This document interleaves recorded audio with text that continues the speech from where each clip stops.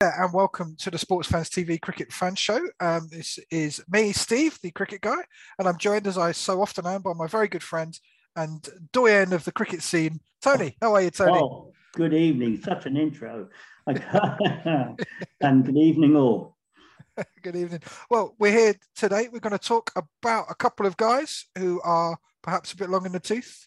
And I've been around for a long time, but it's steeped in cricket. No, we're not going to talk about ourselves. We are going to talk about Jimmy Anderson and Stuart Broad, because England, with the announcement of the Test touring side to the West Indies, have caused a bit of a shock and a surprise, a bit of a few ripples in English cricket by deciding to leave out not just James Anderson, but leave out James Anderson and Stuart Broad. Obviously, they were both in the recent Ashes party and they played in Australia. Were integral to that side. So leaving them out, it obviously begs a question. One simple question, and I'm going to put it to Tony. Tony, is that the end of the road in Test cricket for Jimmy Anderson and Stuart Broad? What a difficult question. We're going to put up a few stats, guys, in a minute. But as we know, stats don't tell the whole story. But I have this feeling that the West Indian tour is being treated as a changeover, a changing of the guard. The squad itself, which we will talk at another time, is in similar fashion an interim squad prior possibly to the appointment of a new manager, new coach, a new selection setup. And I feel that if you like, the opportunity is being taken to phase out Jimmy and Stuart. It has to happen sometime. And I mean, possibly now is as good a time as ever. We keep saying they can't go on forever. Jimmy has gone on forever, but I just have this feeling that Andrew Strauss is taking the opportunity to say, if not goodbye, certainly a great reduction in the number of times that they play. I think they will still be there on the periphery, but I do think what he's doing is giving the heirs apparent a chance to fight amongst themselves to see if anybody measures up, or do we have to rely on Jimmy and Stuart, either or both, for the next couple of years. I don't think Jimmy, with the best will in the world, 12 months more would be surely his max. Stuart, I don't know what his longevity is. A few injuries are creeping in, and I just feel that maybe 2 years would probably be his max. So we've got to succession plan, and I think that's what Andrew Strauss is doing.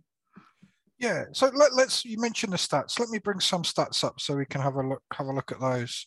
So my beautiful handiwork on the screen there. So you got Jimmy and Stuart in typical fashion, and Tony, I know you were interested in this. So what this shows, folks, is that either Jimmy or Stuart have been England's leading wicket taker in Test cricket every year since 2013.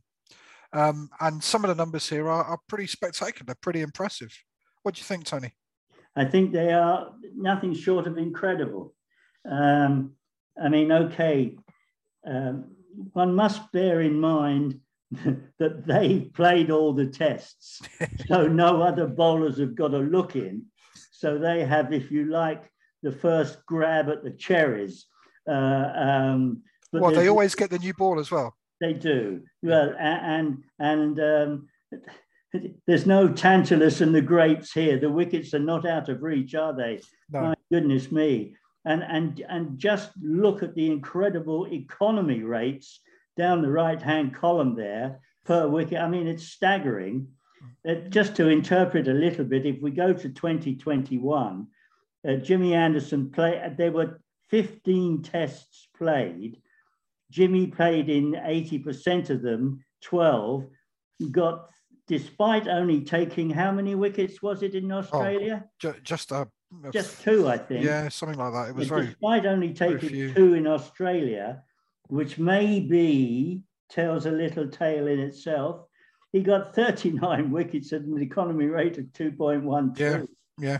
Mm-hmm. Now, there weren't so many tests in 2020, but Broad played in 89% of them and got 38 wickets at 2.31. I mean, it's and then if you go back the next 3 years, they exceeded 90%. And in one case, in 2017, okay, we're going back 5 years, one mustn't live in the history, but one must also give thanks for the history. Jimmy got 100%. He played in all the tests and got 55 wickets at 2.26. Nothing short of incredible. If you took those bare stats, you'd say this is lunacy. We cannot drop these 2 guys. Yeah. How can we? Yeah. But for the reasons I hope I've just explained, I feel they played. So 1, nobody else gets a look in. And 2, we must succession plan, because we can't go along, hit a brick wall, all the bricks collapse in a heap and Humpty Dumpty with them, and there's no successors. That, I think, is Strauss's strategy. Yeah, I think so. Anderson took 8 wickets in the Ashes series, Tony, but it was 8 wickets in what 104 overs, so a strike rate of nearly 78, a wicket every 78 balls, which is quite high. So let me take that slide down just a sec, because there's another aspect of the game that I'd like to talk about, and there's 2 things have struck me about this decision, and I guess they're kind of linked, and one is the performances are still really good. Although there was an interesting discussion on social media this week between Derek Pringle, the old Essex stalwart, who you no doubt have got a tattoo of on your calf or something as an Essex man. Absolutely, that's emblazoned on my chest. Emblazoned on your Derek Pringle on your chest. and Mike Selvey, former England Middlesex and other fast bowler who's an excellent cricket writer. And they were talking about whether Anderson had become a dot ball bowler. And his economy rate is very good, but he wasn't taking very many wickets. And actually, particularly abroad with the Kookaburra ball, if you're giving you can't really afford to have your new ball bowler be a dot ball bowler. You need him to be a wicket taker. Yes. So I thought that was interesting. But generally speaking, as we've shown on that slide, the performances of Anderson and Broad still stack up. If you said to any test bowler in the world, well, I'll tell you what, you're going to take 48 wickets at 25 and you're going to have an economy rate of under 2.5, they would go, yeah, all right, I'll take that year. I'll have that every time. So performances are still there. I wonder if there's an element of the cultural squad management side of this, which is something they're addressing here. And it's been interesting that Strauss's comments have very much been in the favour of, well, we now need the other bowlers who are experienced, the other bowlers in the squad, the likes of Woakes and Wood and so on, need to step up and start to lead the bowling attack. And I wonder if there's an element of them being under Anderson and Broad's shadow when they're all in the same squad together. And it kind of makes them feel like junior players when in fact they should, with the experience they've got, be more senior. And then of course you've got the question of Root and his ability to captain 2 very, very strong characters in the dressing room, and how much their presence kind of affects the culture. And I don't know, I've never been in the England dressing room. I'd love to have been. I'm not casting any aspersions on them necessarily, but it's something you get that kind of comes out of the cricket writing fraternity in the cricket world, is that Root finds them difficult to captain. I get where you're coming from, and there is no shadow of doubt the 2 of them are very strong characters. Broad is, Jimmy, I think in the last couple of years has been more measured in his comments, whereas Broad is maybe getting a little bit more outspoken. He expressed on the Ashes tour quite openly how upset, more than disappointed, upset, even annoyed that he was when he was rested, rotated, whatever you want to call it, during the Ashes tour, just when wickets seemed to suit him, he said, and I'd taken a few wickets. And it's not only the ability of Root to handle them. I would go a bit further. I would go, can the coaches handle them? Mm-hmm. Yes. They've got the stats to back it up. They've got the performance figures to back it up. So I do think there could be something to your argument, Steve, there. And they're taking with the incoming new setup, maybe Strauss is thinking we need to start with a clean sheet here and give the new setup a chance to not impose, but have a heavy influence on the way that the team play and who bowls when. Yeah. Having said all that, yeah. Some of the other things, that I think one other thing I would add to your comments is that the last 2.5 years have been exceptional with COVID, with the bubble, and maybe the understanding of the need to rotate within that for sometimes other than purely playing cricket reasons hasn't been best understood by the two of them. Could be. Now, it's funny, as you had touched on something that my other point about this, and I will make no apologies for drawing this analogy, and the analogy is Avram Grant. Apologies to any cricket fans out there who are not also deep followers of football, but Avram Grant was the manager that Chelsea brought in for a season the year after Jose Mourinho left the first time around. And he was very much in as a kind of breakwater between one regime and the next. It was clearly he wasn't the best manager in the world. He was in so that the next proper guy wasn't the guy that followed Mourinho. And I wonder if there's something similar going on here, yes, in as much as Strauss has taken the decision to leave Anderson. And I know there's a selection panel, but let's face it, Strauss will probably overrule them. To leave Broad and Anderson out now so that the next guy doesn't have to be the guy that leaves out Broad and Anderson. Yes, yes. And I wonder if there's a little bit of an opportunity not there, so that because if the next guy came in, whoever it is, Collingwood on a permanent basis, Justin Langer, who we laughed about it last week, Tony, but it's actually looking like it might be a potential goer. Whoever else it might be that they bring in as the new full-time England coach, Alex Stewart, perhaps. If they then take the decision, I'm dropping Broad and Anderson, they're not going to be in my squad, and England struggle, that will be a huge pressure point for that new coach. Huge pressure point for that new coach. And I do wonder if actually the root of this decision, it's not about Root's captaining. It's definitely not about their ability to bowl, even if there might be some concerns about the Anderson's wicket-taking ability at the front of the innings now. But actually it's more about an opportunity to take the pressure off in the medium term, and that actually is the root of the decision. I don't know what you think of that, Tony. I think you again. This is too much. I'm agreeing with you too much. I do think you've got a point there, and I would.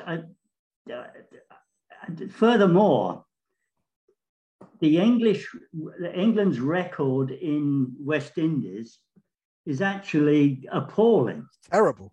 Yeah. I mean, I'm trying to find here. I had the stats somewhere. I think it's something like two in 54 or something astonishing. Something ludicrous, yeah. So if the series goes to previous history and Jimmy and Stuart were there, that would make that decision by the incoming regime all the more necessary. Yeah. On the surface, and that's going to be met with some resistance by the two comrades. Mm-hmm. Yeah.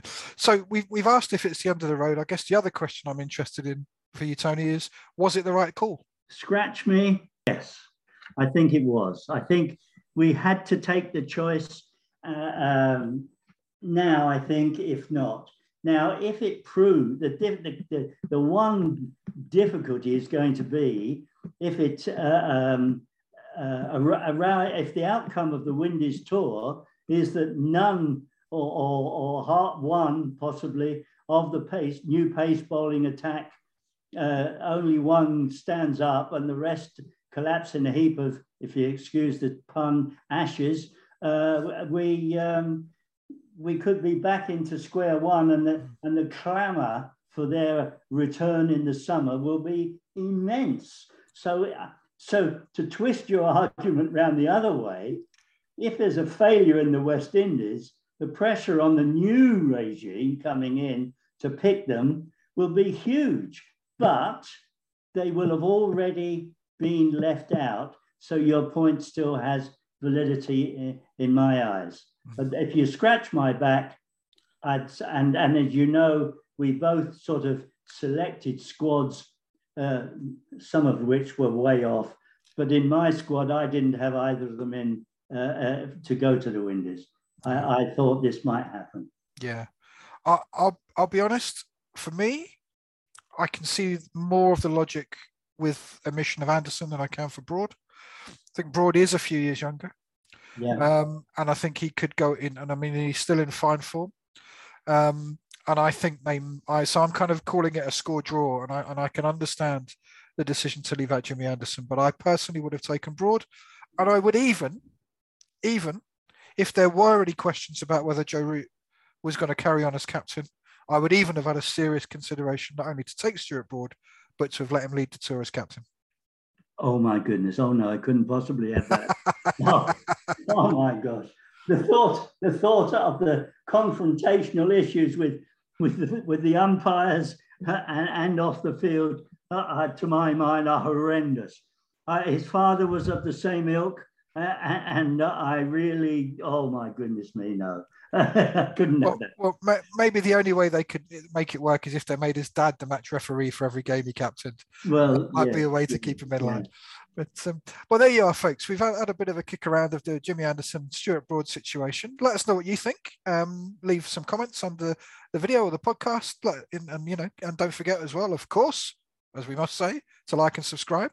You can follow us on YouTube and on all good podcasting platforms. And you can also follow us on Twitter at SFTV_cricket, where particularly during matches, we share our thoughts and our cries of anguish and delight as they occur during the games. So thank you very much for joining us this time on the Sports Fans TV Cricket Fan Show. We'll see you again soon. We've got another show on the squad itself, and we will try not to talk about Jimmy and Stuart on that one. We'll talk about the squad itself. So join us again very soon on the SFTV Cricket Fan Show. Good night from me, and good night from Tony. Good night, folks.